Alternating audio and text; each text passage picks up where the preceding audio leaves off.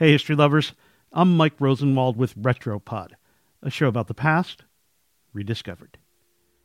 In April, millions of people watched the most famous cathedral in the world burn. Notre Dame, the 856-year-old church nestled in the heart of Paris, caught fire in the late afternoon on a beautiful spring day. Smoke billowed into the sky. Large parts of it are reduced to rubble. The roof has disappeared. The spire has collapsed inwardly. This morning, the fire is out, and prayers and offers of help are coming in from all around the world. Alors je vous le dis très solennellement ce soir. French President Emmanuel Macron vowed that the Paris landmark would be rebuilt. Tous ensemble. But this isn't the first time France has rebuilt Notre Dame. In its 856 years, the church has gone through a lot. The first stone of the cathedral was laid in 1163 in the presence of Pope Alexander III. 20 years later, the altar went up. After the two towers were constructed, the entire cathedral was completed in 1345. The first time Notre Dame was rebuilt, that was for aesthetic purposes back in the late 15th century. Louis XIV, he wanted a makeover. The stained glass was replaced with clear windows. A pillar was demolished, not to give the place a more airy vibe, but to allow carriages to pass through. An ornate partition that divided the main part of the church from the altar was also torn down. When the French Revolution rolled around, Notre Dame became a symbol of decadence in the aristocracy. The cathedral was seized by revolutionaries. Dozens of statues were destroyed, and the spire was deconstructed. According to National Geographic, lead from the roof was melted down to make bullets.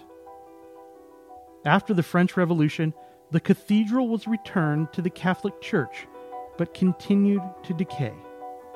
Then came 1831, and Victor Hugo's novel, The Hunchback of Notre Dame. The novel, which eventually became a Disney movie in 1996, tells the tale of star-crossed love. Notre Dame's bell ringer, Quasimodo, falls in love with the beautiful Esmeralda.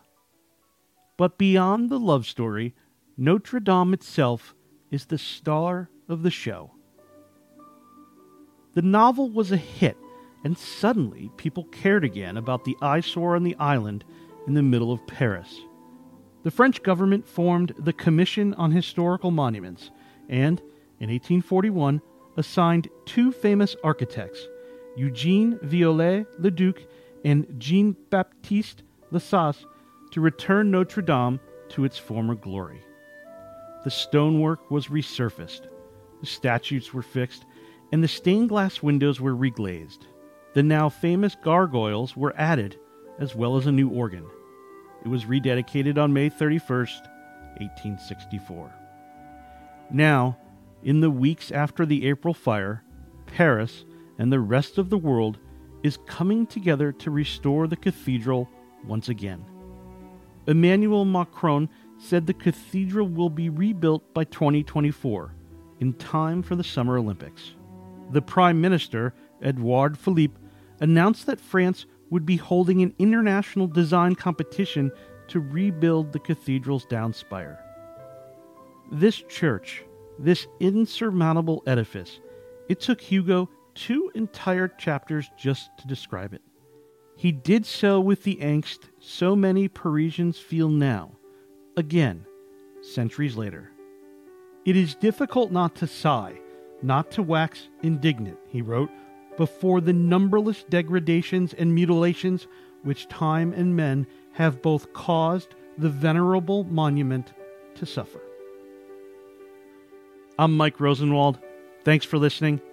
This episode was adapted from a story written by Gillian Brockel for the Washington Post. For more forgotten stories from history, visit WashingtonPost.com/retropod.